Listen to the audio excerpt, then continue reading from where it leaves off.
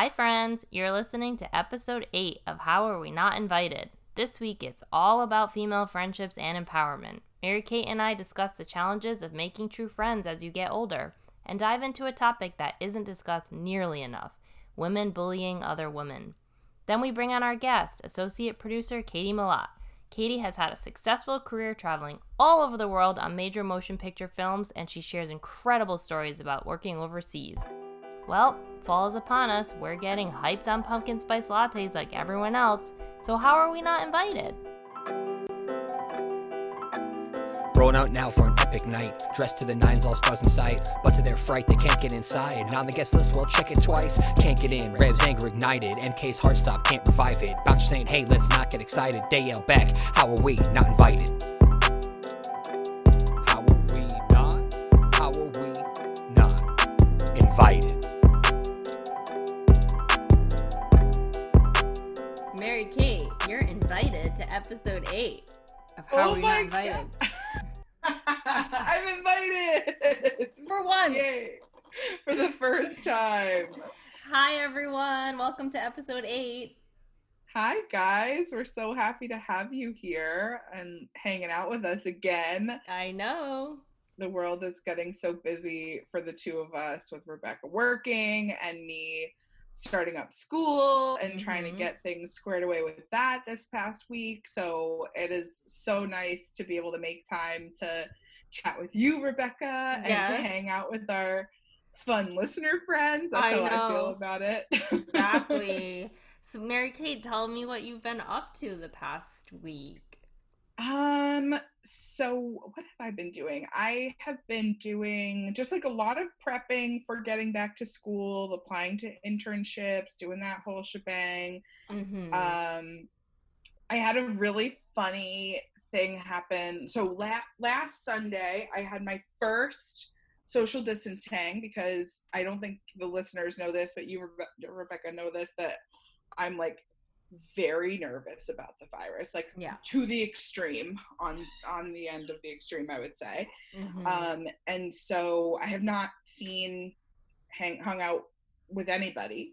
So I saw one of my girlfriends on Sunday, and then I saw two of my girlfriends a few days later, and it was a torrential downpour, which was hilarious. And we were just like sitting in chairs 10 feet apart from each other. Great. The one time you decide to do social distancing, you get rained on. Yes. Yeah. So anyway, so it was kind of crazy though, because when I was hanging out with one of my friends on Sunday, we were sitting in my driveway, like literally brought chairs from up here down and sat in the driveway. I love that. Yeah. And we found this cat collar in the middle of our driveway, which was kind of random. And so we like put it on our mailbox. And then a couple nights later, Nick and I were going out to pick up dinner and saw a missing cat like flyer in our mailbox.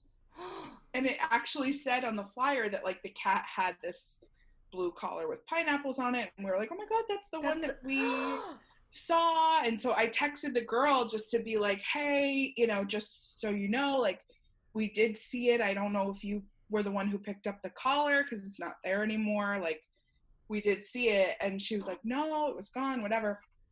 So then we started talking, and she was asking about, like, she lived across the street, and she was asking if she could like leave some food out to try to catch the cat, whatever. And I was like, yeah, sure.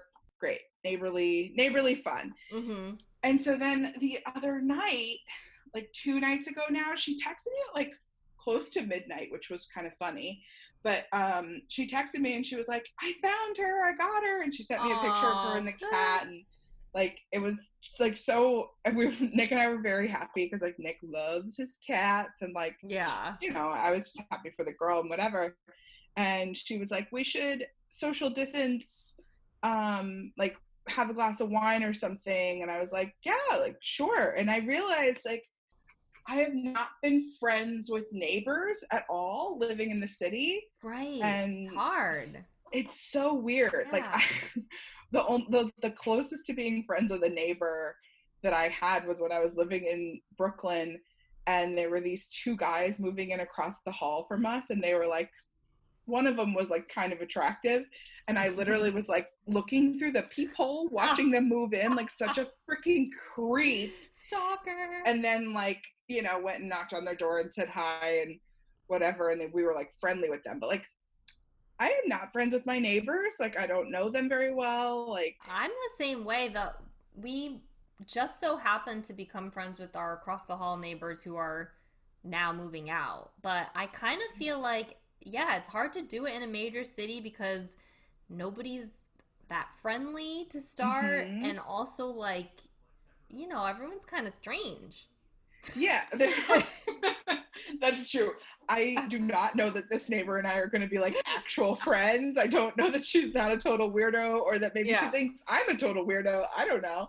But it sounds like a fun little connection, and wouldn't it be cool if you guys ended up starting a friendship over this cat collar that you found? Yes, yeah. I mean, and you're right. In the city, it's tough because like everybody has weird schedules, and like everybody kind of has some friend, like I don't know, making friends as an adult is so weird. Like I have my college friends that I live near here, but like you going to LA, you had like work friends, but you still had to like make new friends. It's tough. That was very hard, I will say, because I moved out here when I was 31 years old. So when you think about that, and a lot of people will say like how difficult it is to make friends once you hit 30s because, you know, everyone's all already established in their friendships and people are more work focused and people have kids and babies and you're not like really going, you know, you're not like really doing a ton of friend hangouts and all that stuff. But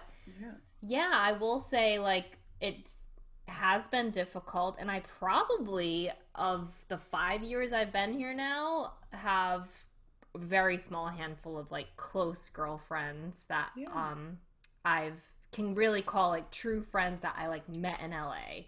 And most of them I met at work.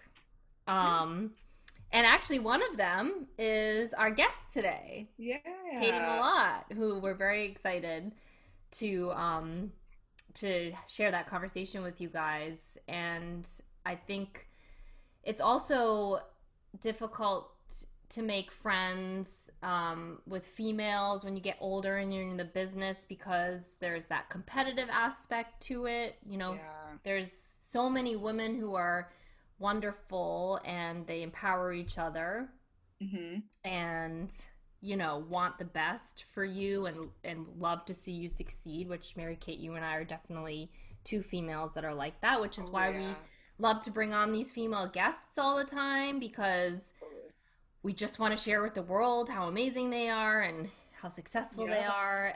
But there are, you know, in the business, some competitive females and some bullying females. And I kind of feel like I want to share this quick little story just because, you know, if other females are dealing with it, you're not alone. Totally. But I have 2 or 3 bullying experiences for females in my life and career, and I feel lucky that it's only that small number, honestly. But one in particular, I was working with this female when I was an assistant. I was an assistant to a line producer on the film Central Intelligence, and I was just really like getting into the business, starting to work on. Well, I mean, you know, I was still working. Like kind of solid, but but I think as an assistant to a line producer, it was like my first movie doing that particular job, and I was like eager and like, you know, I had those few movies under my belt, so I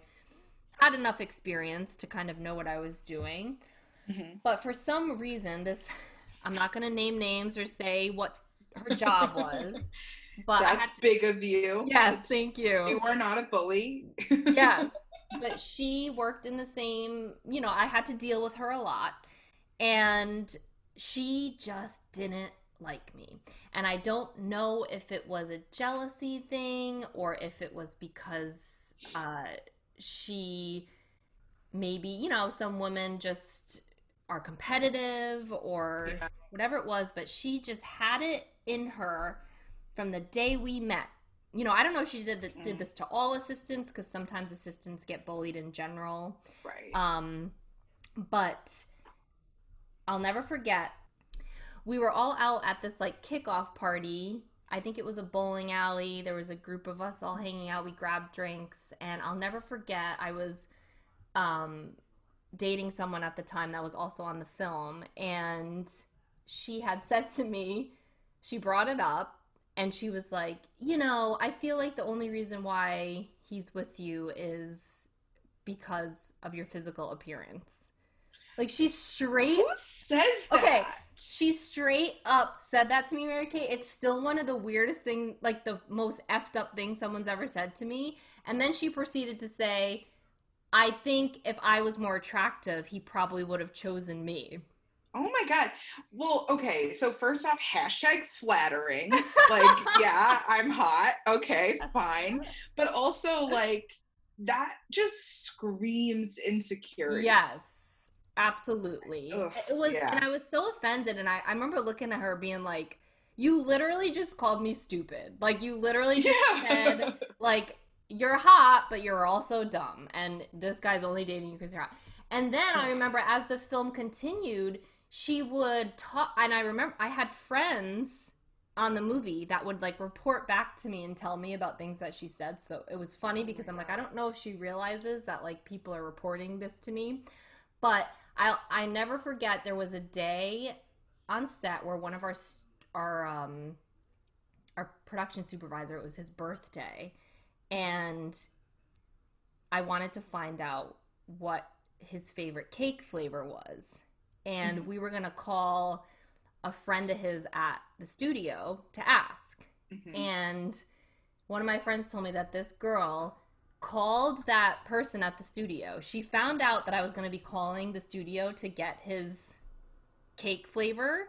And she called this person at the studio to tell them not to give me the cake flavor that he liked. Like, straight up was like, don't tell Rebecca. Like, trying to...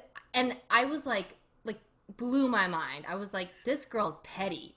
Like, yeah, what does she get out of that? Like, also, it's way, like, her, I know this person from working with them before as well, or not quite as intimately, but, like, obviously, like, it's way above her pay grade to be worrying about cake. Yeah. Or way below her pay grade to be worrying about cake.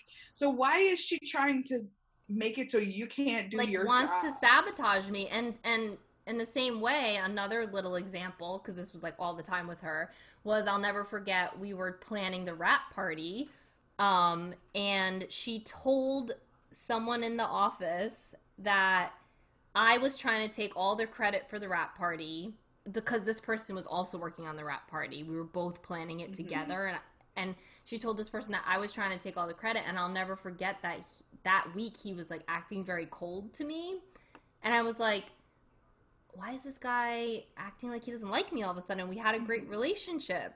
And I found out she had said that to him, so I had to pull him aside and be like, hey, like, I found out this was said, and it's not true at all. Like, I would never do that to you. That's not who I am.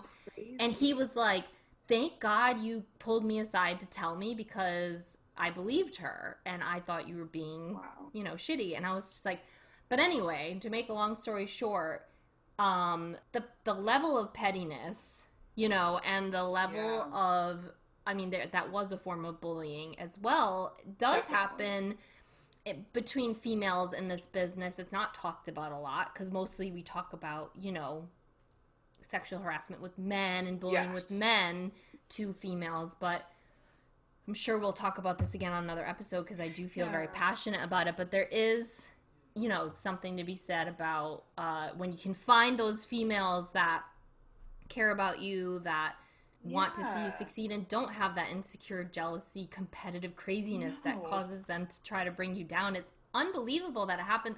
I'm not that person, so I can't relate, but it does exist. I mean, it is a real shame because I'm always one to think, like, there's enough room at the table for all of us. And I think that there's a certain type of woman, or I shouldn't even say that, but some people feel like, oh, I worked my butt off to get the one woman's seat at the table of all men, so I can't let this person succeed because if they succeed, they might take my spot. Exactly. And in fact, like, let's just make everybody. And that's, I definitely think, how like you and I feel about things. Like that's how we interact all the time. Like very encouraging of one another, happy to see somebody else succeed. Like jealousy it's so easy, I think, in entertainment to be jealous of other people. And like, oh yeah, certainly have I had moments, and I'm sure you have, like it's a very human emotion to feel jealous of another person who's maybe like gotten a job that you wanted, or like moving up in a department that you are in as well, and like maybe you started at the same time or they started after you and they moved up and you didn't, or like it's so easy to feel some jealousy. But I think the difference is like, yeah, jealousy is a human emotion, you're going to feel it. Don't act on it. Don't try to bring people down to the place that you're feeling in because you're in a low place. It's not okay.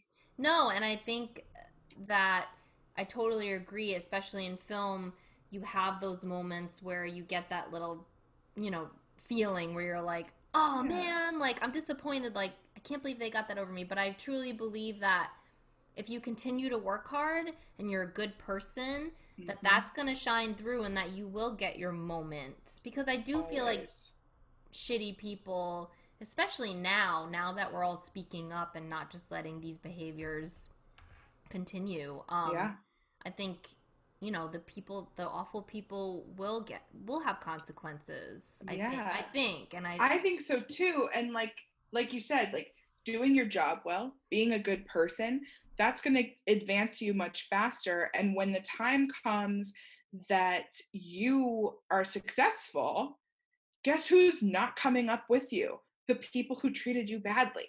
Exactly. So and meanwhile, like for me, if my friend succeeds, that means I'm probably going to succeed too. Like I've been saying a lot of cliches, but a rising tide rises all ships. So like if you're doing well, I'm going to do well. Like you bring people up with you.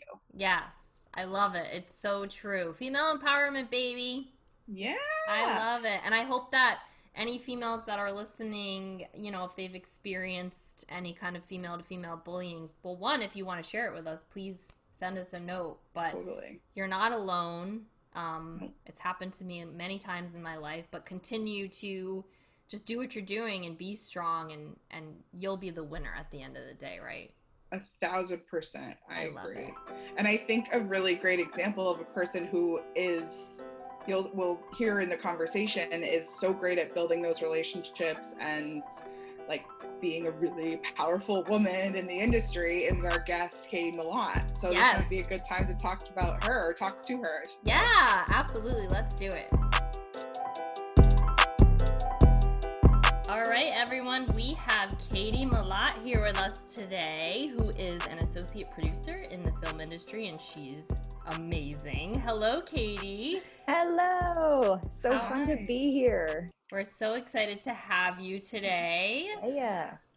We want to talk to you about everything you've been doing in the film industry and all the movies you've worked on. You've had quite a career so far.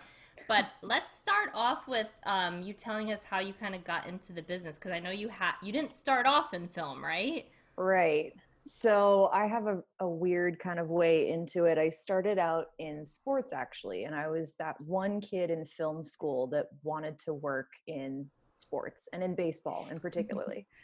So when I graduated, I had heard, I was down in Orange County for school, and I had heard that the Anaheim Angels had a really good internship program. And it was basically a full-time job. You got paid minimum wage, but it was for a year. And so right after college, I applied to this internship program.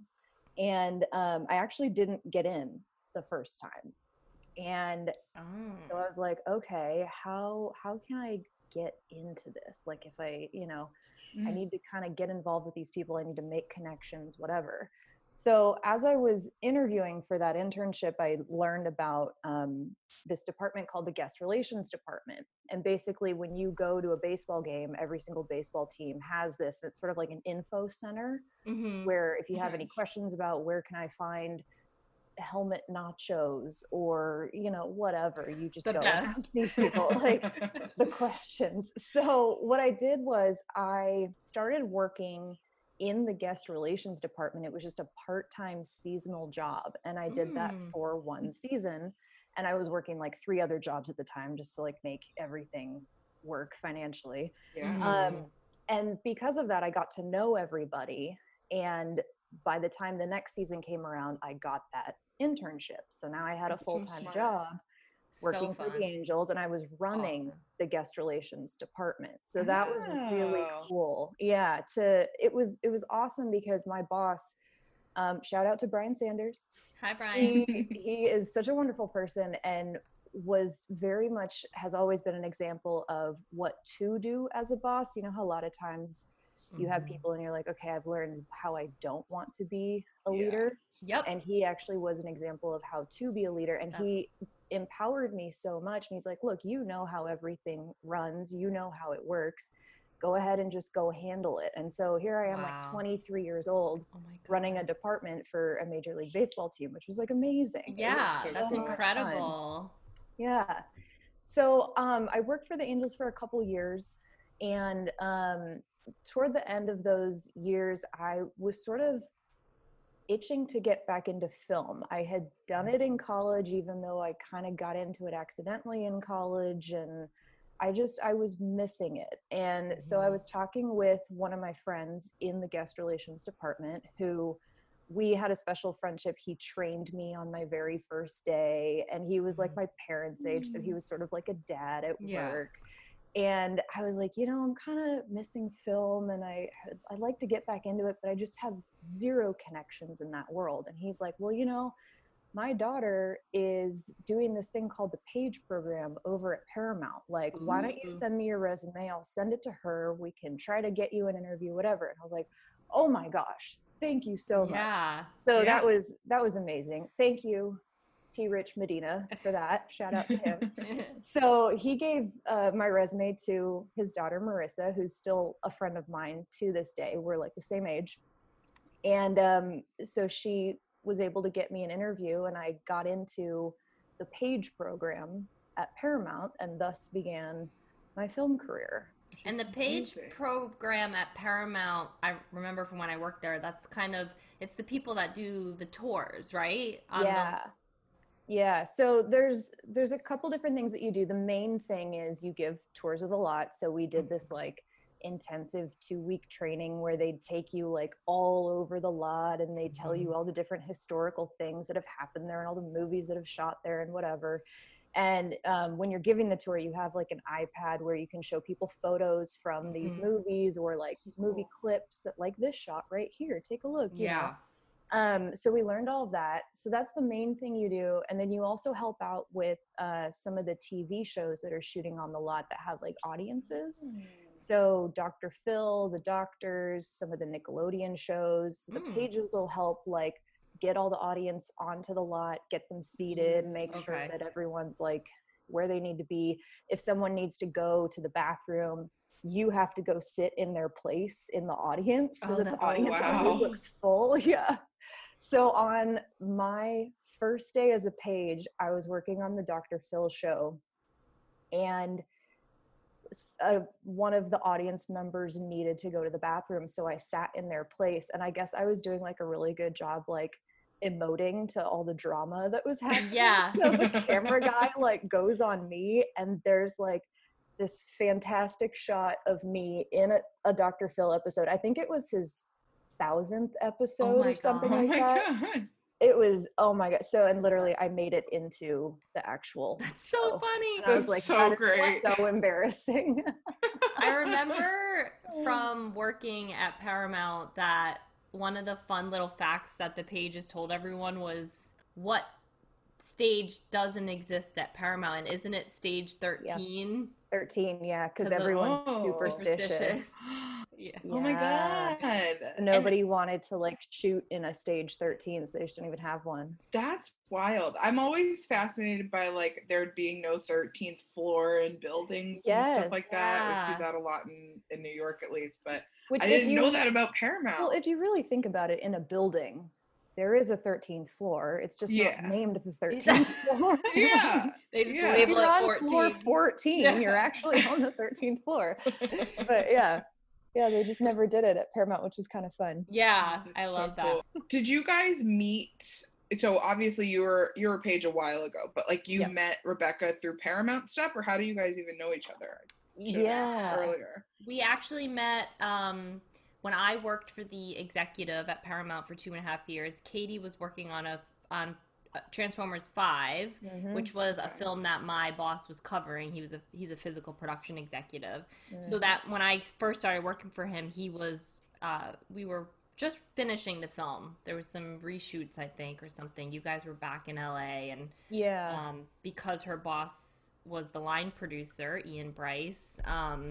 Shout out to Ian. Hi, Ian. We met because Ian and Ralph, my boss, would talk constantly all day, every day.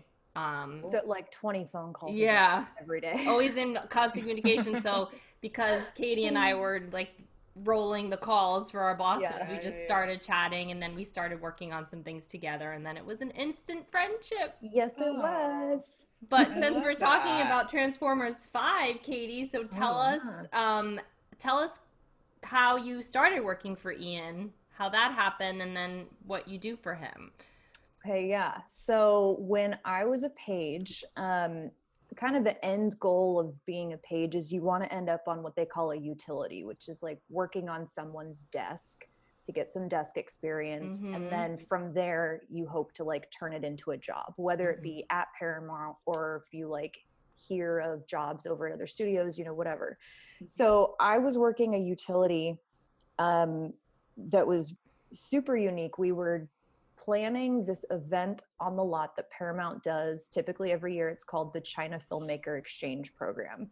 And basically what they do is they bring, I think that year it was something like 7 filmmakers over from China, and they had this whole week of sitting in all these different sessions, learning about different aspects of the film industry, getting to meet all of these people.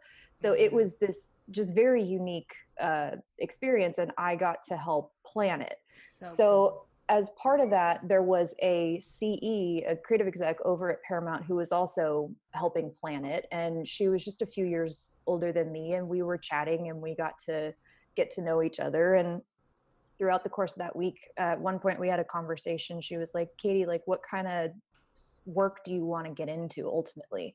And I was like, well, I really want to get into line producing. Like, I don't think of myself as being particularly creative, but I like all of the organization of like coming up with schedules and budgets and all that sort of thing. And I did a lot of that in college. And I was one of the few kids that liked that in college. That wasn't like, your typical film school student who's like, I want to be a director. And I was like, oh, I have no interest in doing that.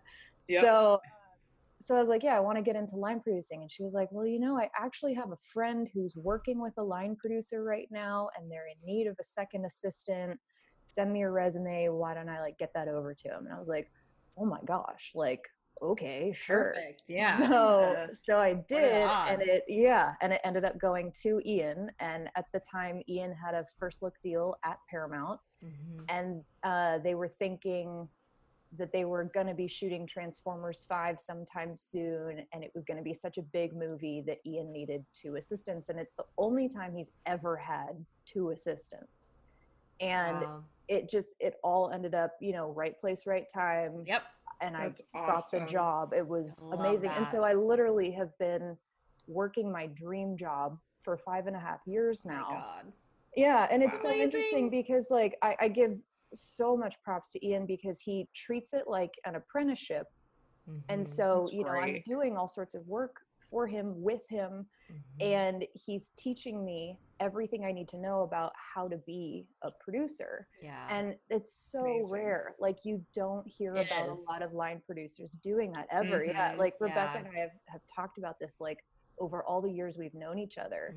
And so many people will come to me and they're like, how did you get your gig? And how can I do that? I'm like, oh, guys, I wish I had an answer for you. Like, I don't know anybody else who's training in this way. Like, I'm just so lucky. You are. And when I worked at Paramount, my boss at the time used to always say, like, Ian is kind of a diamond in the rough because there are also not many line producers in the business who also have development deals. For sure. Very uncommon Very for them rare. to, that's normally a creative producer's role. So Right. the fact that Ian does both is very rare, and Yeah. it, you know, requires him to have a staff of an entire office. And it is kind of an ideal job because if you're interested in production, you know, and you want to work for a line producer, it's a for with Ian, it's a full-time job because he has a company and he's constantly working.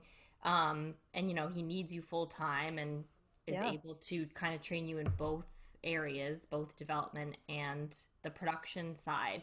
So you started as his assistant and now you've bumped up, right? You've climbed up and you're Yeah. an associate producer, which is amazing. Yeah. Congratulations. Thank you.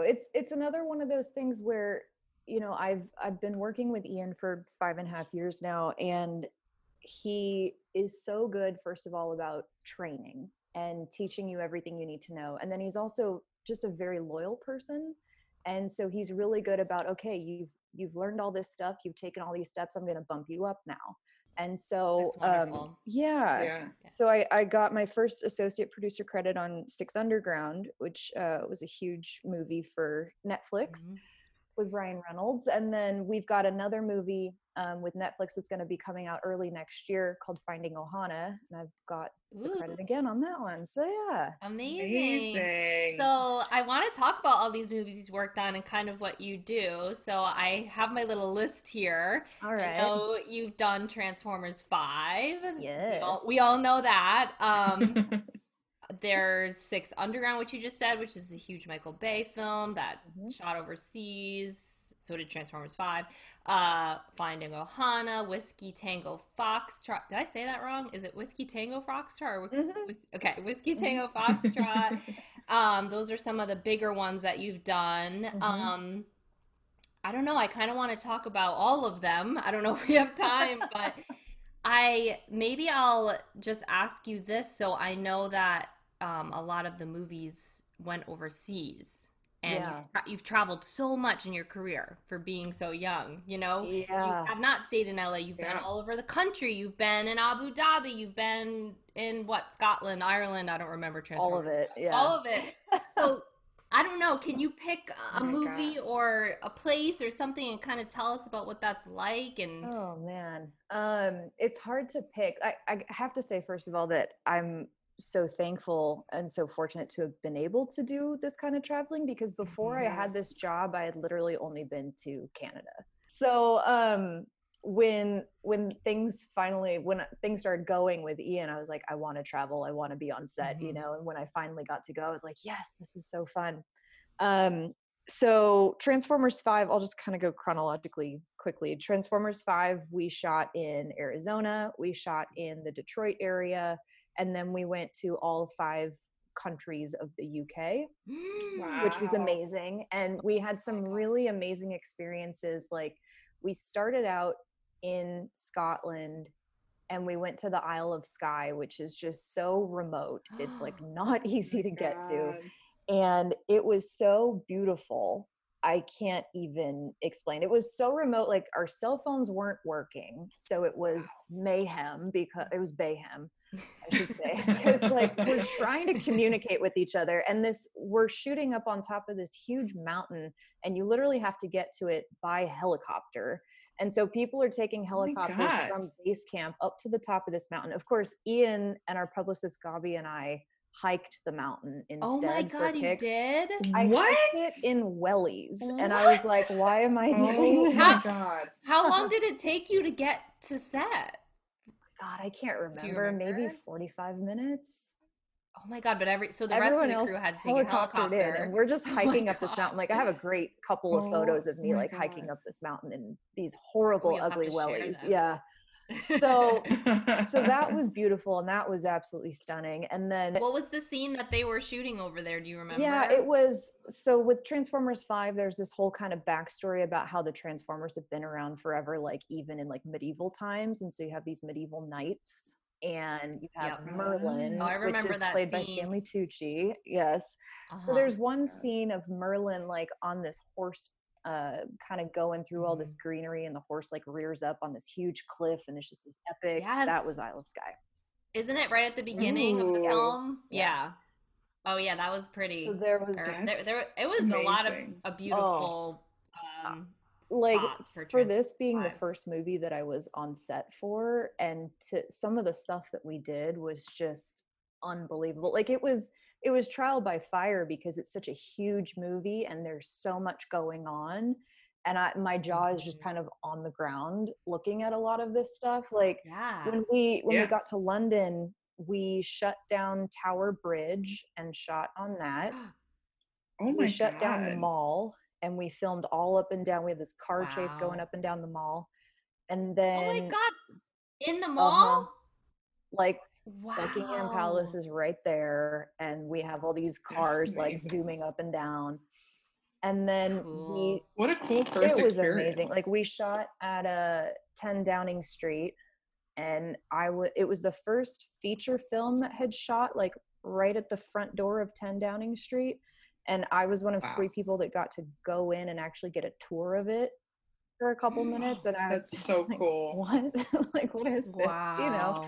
So just stuff like that. And then toward the end, we went to Stonehenge, and I got to walk amongst the stones at Stonehenge, which they don't let you do anymore. They have all these like walkways now that you have to stay on because people had kind of gotten out of hand and they were like chiseling stuff into them or whatever. Right. But I actually got to go and like touch it, and it was just, you know, amazing experiences like that. It was just quite a way to start my on-set, I would say. I'm curious, with like all these amazing, awesome experiences, what does your job entail? Like, what is, like, for our listeners who don't necessarily know, I feel like different producers always do different things. So like, what is an associate producer in your world? Yeah, it's a good question. And it's funny because in some ways it's hard to describe because you kind of do a little bit of everything. And so I'm like, okay, Ian has a development company. So on that side, like I will read scripts. It's not my strength, but like I'll read scripts. And if I have any notes on things, I'll give them notes on things, and we'll have discussions about, oh, who should we go to be the lead actor or actress for this? And I'm like, okay, I have an idea. What if we do this or that? So there's kind of like that stuff. I tend to be more in the production world. That's really more of what I do. So when we're prepping a movie, you know, I'm helping create lists of HODs. Okay, let's call these people and let's see who's available. And a lot of what you're doing when you're prepping a movie, especially when you're putting the crew together, you kind of have to orchestrate. One thing that Ian teaches me a lot is like you have to orchestrate kind of who you choose to be in your crew, because certain personalities are going to work well with other personalities and some might not. True. So you really got to think about that when you're figuring out all these people that are going to be working together. So you're casting your crew just as much as you're casting your cast. Wow, that's such a good way to put it. I've never heard it worded that way. So I have to and also on top, I've done a lot of that too in my career, the availability list. And one thing that is important too is just to make sure that they're, you know, if you're working on a huge action film, your production designer has to have major action film experience. Exactly. You don't want like a comedy production designer, you know, to be able to do a Transformers 5. They're very different looks. You want someone that's done it before, that's maybe been to those countries, that can recommend places and looks and castles and whatever else. But yeah, it's definitely tricky, and then it has to be approved by the directors and the creative producer. I mean, it is not easy. Nope. Staffing a movie, everyone. It is very hard. It's a lot of work. And then I do a lot of work with, you know, coming up with a general calendar for prep where we're like, okay, in this week, we're going to start the production designer. The next week, the accountant is going to start. That's really not the correct order, but you know what I mean? Like, just coming up with like, who is going to start when, and okay, on this day, we're going to figure out a couple different VFX houses that we might use. And so we're going to talk to all these guys. And then by 2 weeks later, we're going to have picked our visual effects house. And, you know, and you just sort of, you calendar all this stuff out. And then we're going through the budget, and you do one draft of a budget and you're like, okay, this budget is too big. what are some places where we can make cuts? And so then you're talking with the controller and you're like, Mhm. okay, do this and this and this, and let's try to get this down. Okay, how does that look now? So it's just a lot of stuff Yeah. has to do with logistics and planning. And we're looking at what are the hotel options for our crew. And another thing that I think Ian's really good about is picking hotels that don't break the bank but are still very nice for your crew, because Yeah, you this want is them to be your home comfortable. while you're Yeah. gone, and you don't want to be in a what they all like to call like a shit box. You want to be in a place that's nice, but you also can't break the bank. And so it's just like looking at photos of hotels Yeah. and just all sorts of logistics. And so I do a lot of Yeah. that. Yeah. And then by the time you get to set, it's a lot of problem solving, and just all sorts Yep, of things every day. come up, Mhm. and you just have to problem solve, and you Yep. just can't even like, you really don't know what sort of things are going to come up, and It's you just true. roll with Every it. day is a new Yeah. day on set. Yeah. I really love that, like, I don't think people understand how much the business end of things, I call it the business end of things because, like, I'm 'Cause a you're an business accountant. person Yeah. and I'm an accountant, Yeah. but I think it's so important to understand and appreciate how much of the creative you have to understand in order to do that, like, organizational business side. So, like, Right. well, yeah, you're not making the design choices. You have to know your script, you have to know your timing and everything and all the people involved in order to do your job. Like, you have to know everyone's Yep. job, which is kind of exciting and also kind of stressful and Yeah. like Yeah. such a massive skill set. So that's so Yeah, cool. that's completely accurate. Like, you have to know a little bit of everything to be able to oversee everything. And that's what I really like about it, is like, I'm not just doing one thing. I'm not just doing costumes. I'm not just handling the electric. Like, I literally Yeah. am involved in a little bit of everything, and that's what makes Yeah. it fun. Yeah, that's so cool. And when I worked for a line producer for a few years, and I always remember there's also the politics end of it too, because the actors come right into the trailer and come to you and they say, "Hey, Katie, I have a concert." They might be a musician too. "I have a show next week. I forgot to tell you guys, but like, I really can't be here next Thursday. What can you do for me? What yeah. kind of contract do they have? Are they allowed to even go do that concert? Can you make it work in the schedule?" That's something that could come up like 30 days into the shoot, where you might not be able to go back to that location after a certain. I mean, there's so many little things, but part of your job, I'm sure, Katie, a lot is just having to like wrangle the actors and wrangle the department heads. And this does happen a lot, where actors have other commitments going on, or they need to get home for some sort of family thing or whatever it is, and they're like, okay, I need to be off on this day. And so we're over here rejiggering the schedule and talking with our locations people, like, hey, can we move this location to this day, and can we do this and this? And so it's a lot of rejiggering, and you're doing it on the fly, and you try to figure out what your options are, and then you have a new schedule. Yep. And there's always a cost to every change, by the way. Yeah. Always a cost. Okay, I want to get back to talking about you going overseas because it's so interesting. Sure. But can we talk, I want to talk about how, because people don't think about this, when you go to another country as a film crew, you kind of have to adapt to their culture a lot of times. So I want to specifically talk about when you went to Abu Dhabi for Six Underground and what that experience was like for you, because they're very strict over there. They are strict. And how did you guys adapt, and how did you adapt, and what was that like? It was, first of all, it was an amazing once in a lifetime experience, and we were all very happy to go over there. It was just amazing. The architecture is amazing. The sites, like, it was so beautiful, and it was really just so unique, because you don't get to go to the Middle East every day. Obviously, it's not one of the places that you typically go for vacation or anything like that. So it was amazing. We were there for a month, and it was a very different experience, because it's a very Muslim country. So as a female, it was a little bit different sort of being over there, because when you're in the hotel and you're on the hotel grounds, like, you can kind of do whatever you want, like in your normal American life. You can wear shorts, you can wear a tank top and not be all that concerned about it. But if you go out in public, the rules in public are a little bit stricter.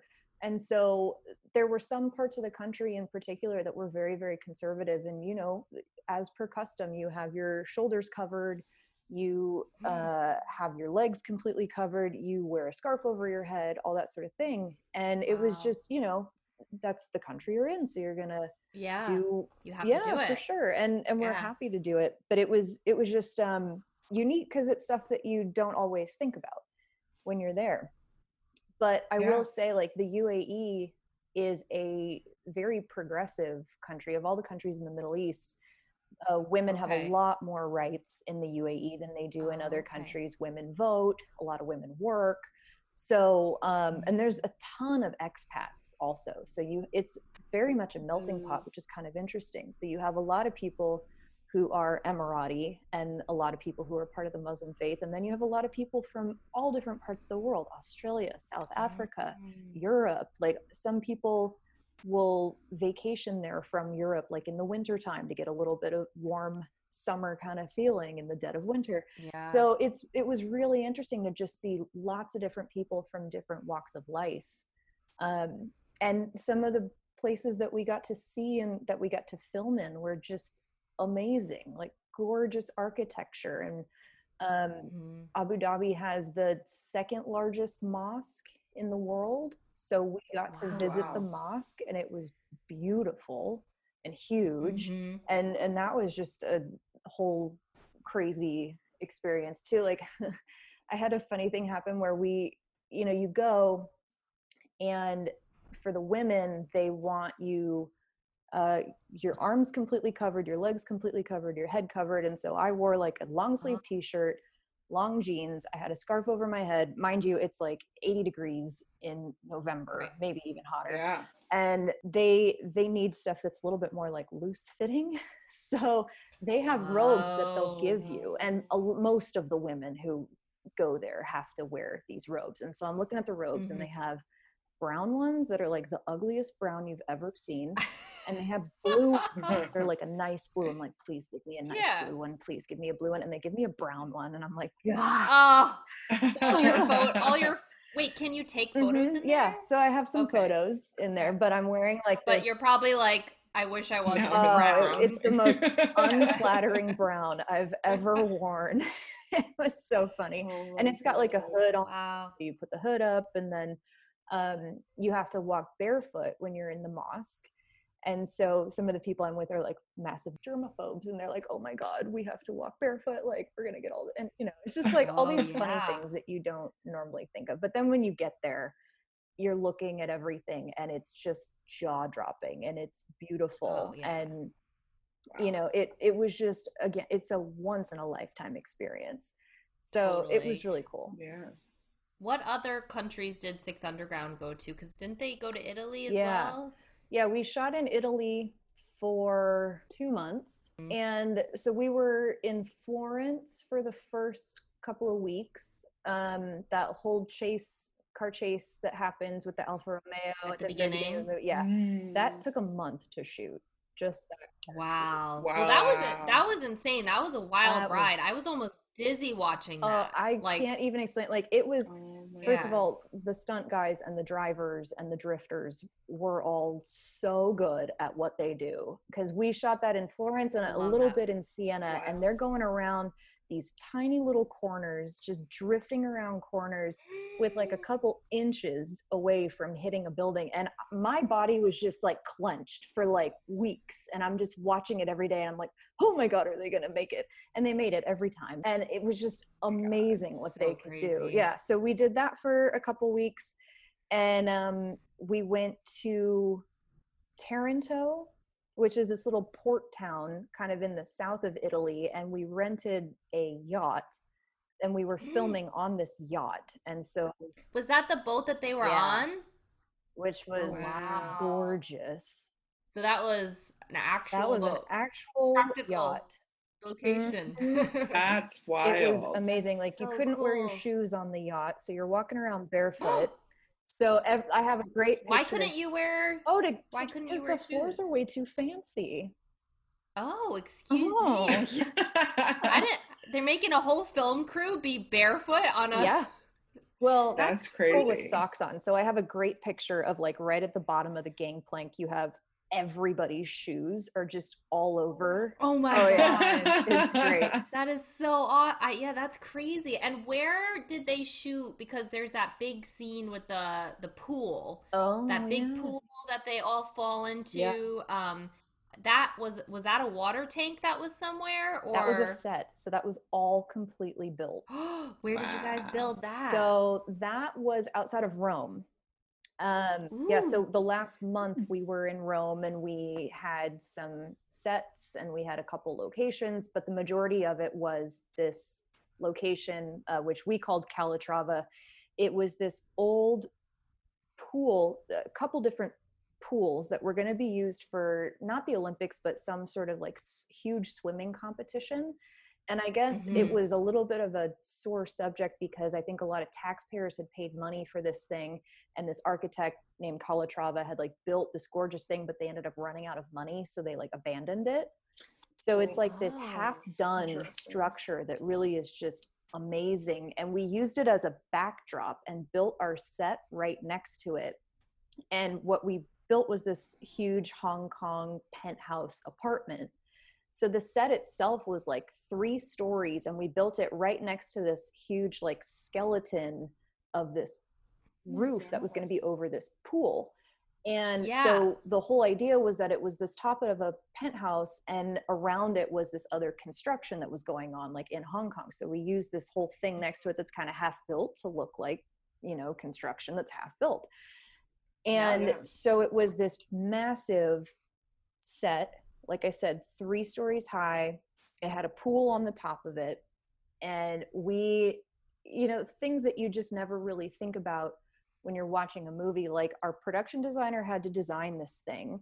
He had to get with an architect and make sure that this was all like sound so that you could actually Mhm. put a pool on top of it and have it be safe. So we had like over €1 million worth of steel alone to build this thing. Wow. Like it was amazing. It was gorgeous. It was huge. But the funny thing was it was not waterproof. And we ended up getting this huge, massive rainstorm come through Oh when shoot. we're doing this. Oh, Yeah. no. So you've got rain coming through the various like stairwells and all this other stuff. And so, but Bay is amazing at working around this. So he'll go shoot in one corner where you can't see the rain going. And then Wow. he'll go somewhere else and we'll clean up the water off the floor over there and we'll shoot Oh over my here and you God. can't see the rain.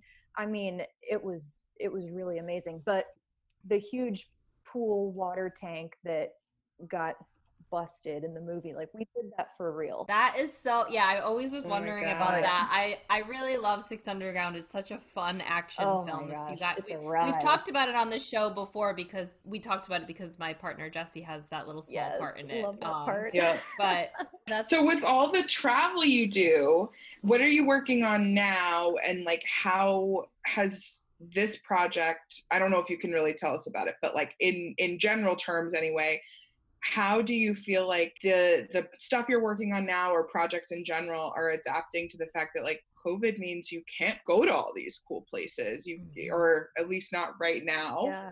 I'm sure they're hoping to, but how are you seeing a change? Yeah, well, I got lucky. The most recent movie that we were working on, we shot last fall, and it's called Finding Ohana, and it'll be on Netflix early next year. And it's a Hawaiian story. So we shot in Hawaii and then we shot in Thailand. And we finished everything up like right before Thanksgiving. And so we were in post when COVID happened. So thankfully, I wasn't on a project that got stopped because Right. of COVID. So we were able to, we had to rejigger a little bit and get rid of our post-production offices and move everyone to working from home and get everything set up. But honestly, it wasn't too much of a bump. And it was pretty amazing just to discover how much you can do at home remotely and still get everything made. So we're just finishing up that movie, but now we have to deal with, okay, the next movie that we shoot, we have to deal with COVID, and how are we going to work around that? And it's going to be really interesting. I think in some ways it might be pretty similar, but in a lot of ways, like, you're going to have your COVID compliance officer, you're going to have way more hand washing stations and hand sanitizer stations, and your catering and your crafty is going to look different. But I don't think any of those are a bad thing. Like, how many people have accidentally gotten a cold just because a bunch of people were putting their hand in the chip bowl at crafty? You know, like, okay, if we're gonna have individual size, you know, bags of pretzels, that's not a bad thing. We probably should have been doing that anyway. Yeah, exactly. Some of the stuff, it's like, why weren't we already? Yeah. And even as far as, and I know this just because of the film I'm working on now, as far as leaving the country to film, it really will depend on the country and if their borders are closed and who they're accepting in, and will you get an exemption letter from the government to be able to film? Can you prove, you know, to the government that it's important that you be there? 100%. Will you follow all their COVID guidelines? And that's kind of what I'm dealing with right now with the UK.